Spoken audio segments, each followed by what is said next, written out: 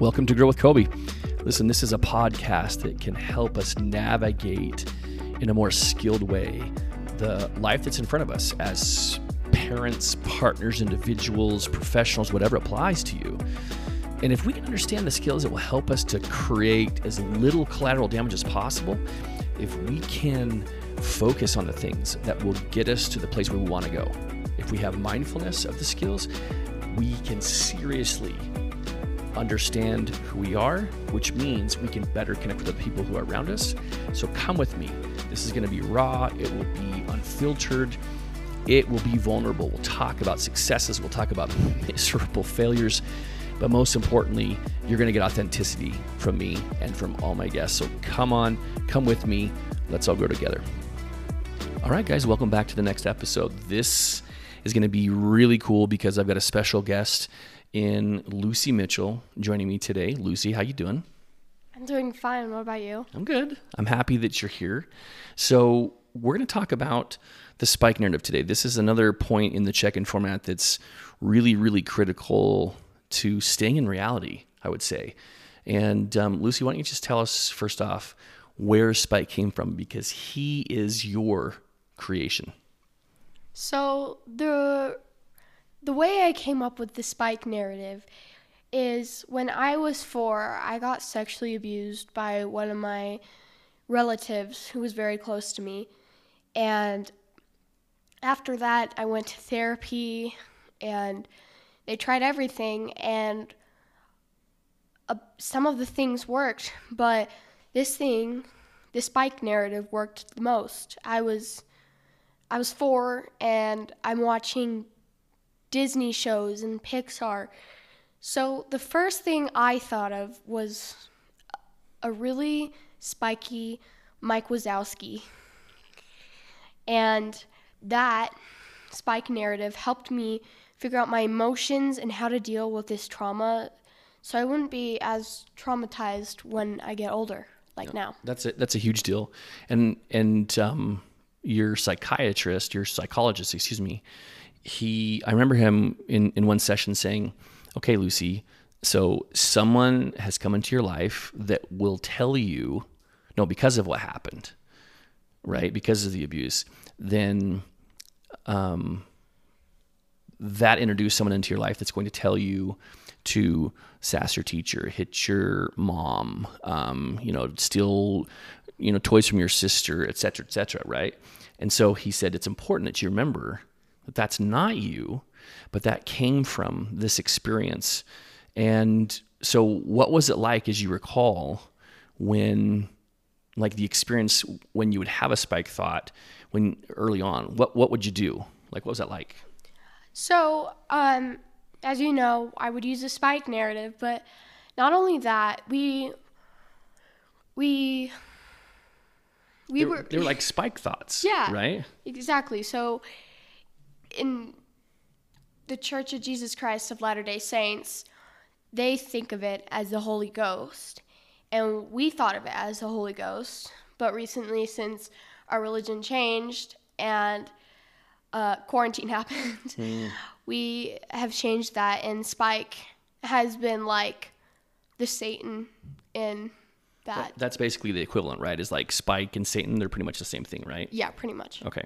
So what's an example of a Spike thought that you can remember just from being a kid?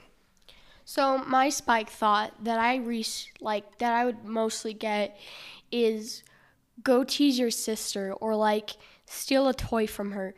And that would come to me naturally because that's mostly what Spike does, right? That's what also siblings do. Uh-huh. So as you know, I would go and tease her, and then I would realize straight away that was Spike talking to me to tell me to do that. So I would usually immediately apologize and give her back the toy or stop teasing her and give her like good affirmations to help her. It was awesome. And it was really cool as a dad to watch you, Lucy, because like legit as a 4-year-old, you would come into the kitchen. I remember this specifically. Hey, Mom, Dad, I had a Spike thought. And Dr. D, your psychologist, would say, okay, when you have a Spike thought, you need to do 2 things. Number one, you need to come tell your parents what it is. And number two, you write it on a what? Sticky note. And what do you do with that? We crumple it up and throw it away. That's what we did in our family. And that's what I still do, honestly. I go to school and I think of a bad thought, not just spike narrative, but like any thought that just doesn't deserve to be spoken.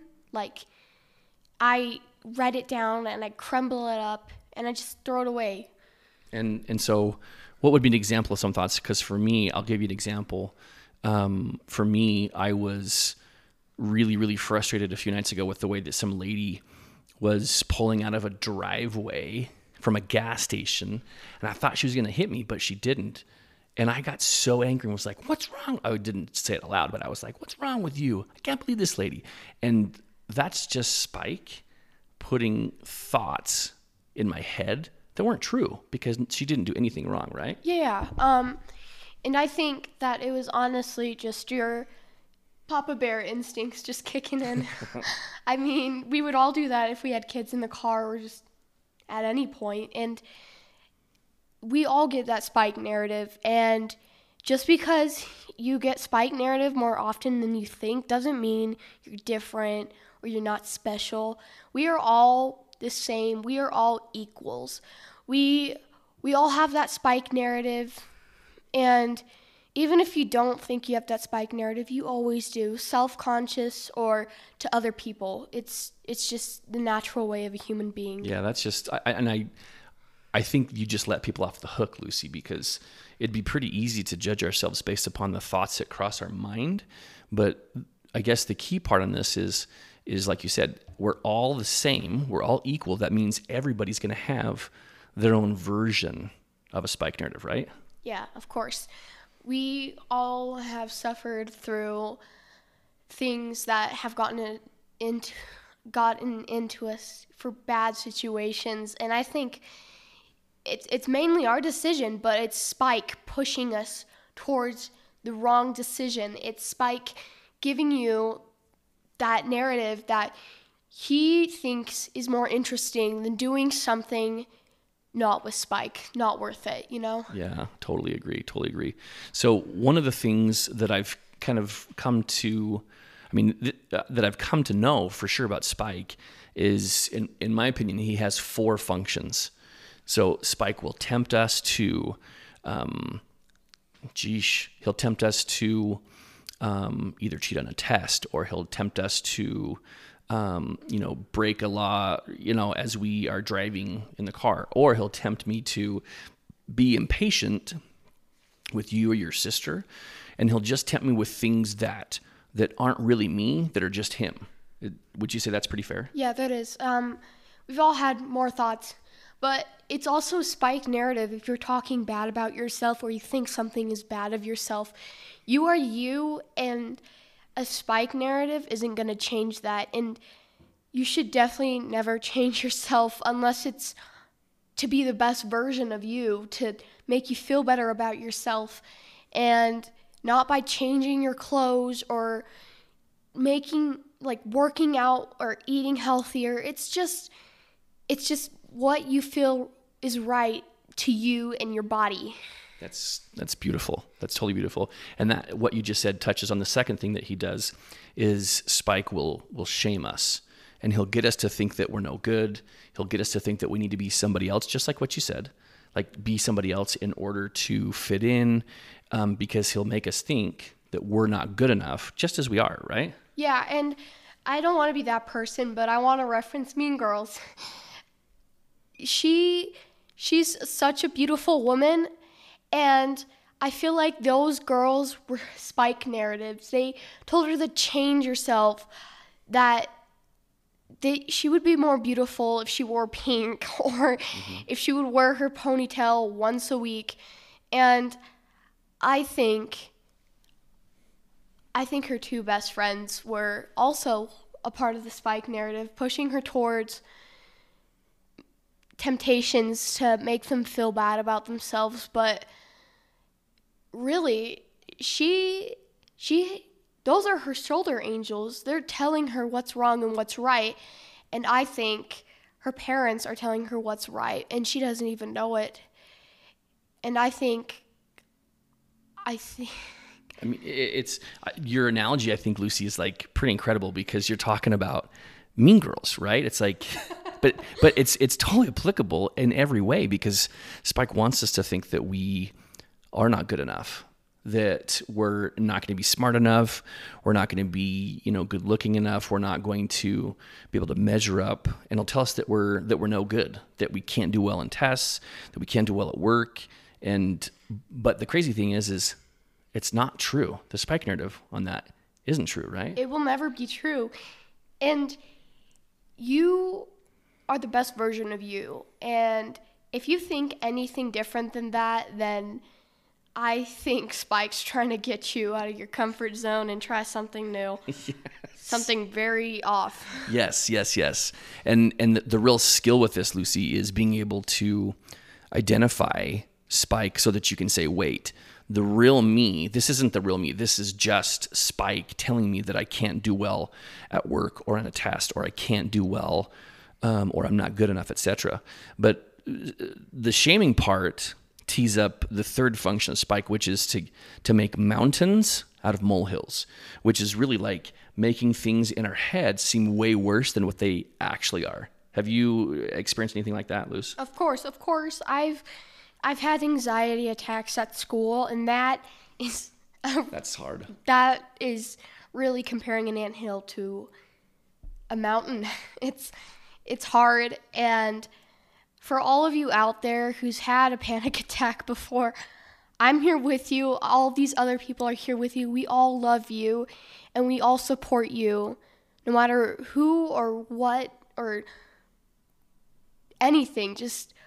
we're here for you, and we have breathing techniques, and we have if you need help, reach out to anyone that you feel safe with. No, I love it. I totally love it.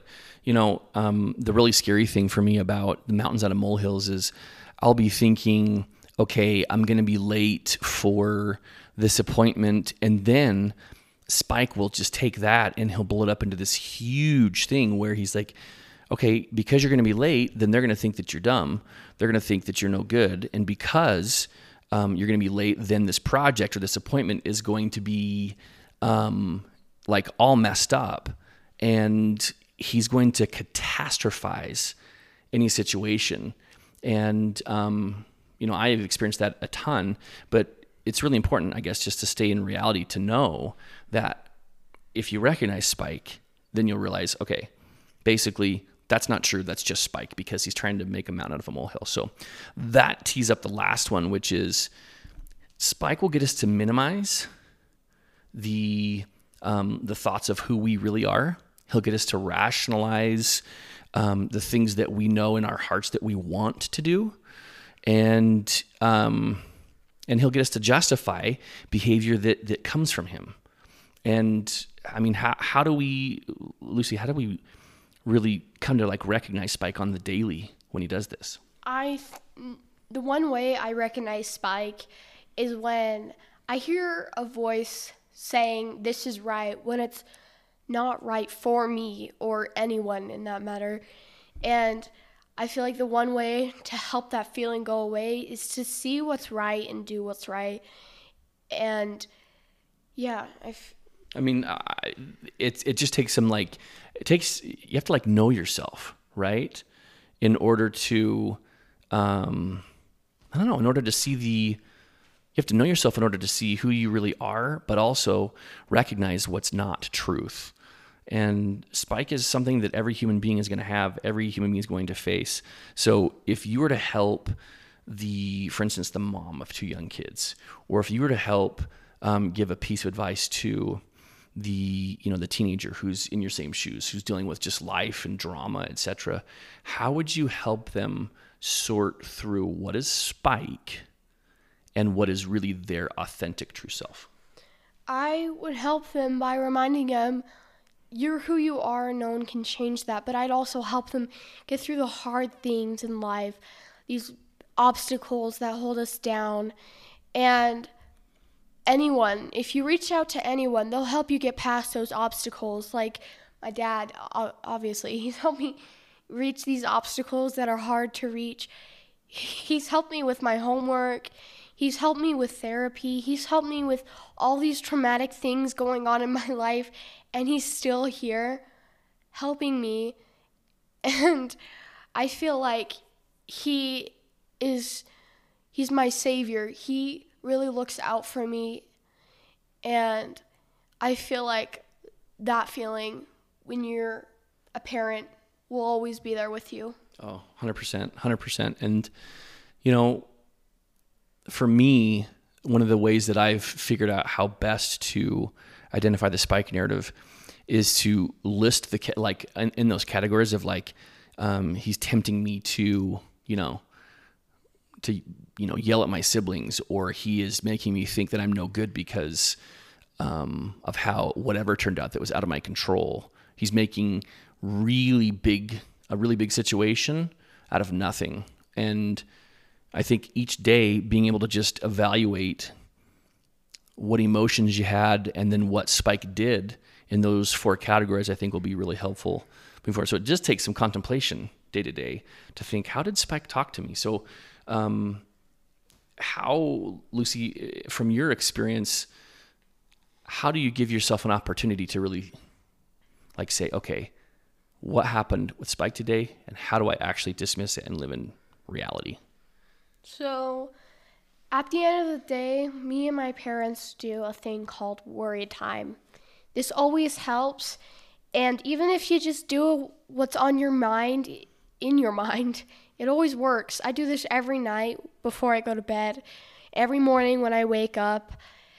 And this worry time really takes how your day was, and it really tells you, were you okay today? Did you listen to Spike? Were you feeling safe? Did you feel safe? Did you make other people feel safe? It really questions on what you did today, and that helps me figure out my spike narrative. And me and my parents and my sister have been really trying to figure that out, and so we've all trying to we're all trying to lower it down to a little, reduce the narrative. Yes, of course. Right. Yeah, it takes practice each day to see spike, and it takes consistency to give yourself a chance to see it. But ultimately, if we can live in reality, spike's not going to have a chance to. He's just not going to have a chance to influence us in a negative way to make us think that we're no good. So really the objective is, just like what Lucy said, is give yourself a chance each day and or night to evaluate the day. And you can see how, based upon those 4 categories, how spike has talked to you. And the best thing is you can call it as a spike narrative and dismiss it, because here's the real dangerous thing I think about Spike is Spike wants to get us to think that his narrative is our truth, right? Like he wants, and he'll disguise it, and he'll add all these really intense emotions, but that isn't truth. Like Spike's narrative is not reality, and that's going to be one of those things that takes just daily effort, just a little bit each day.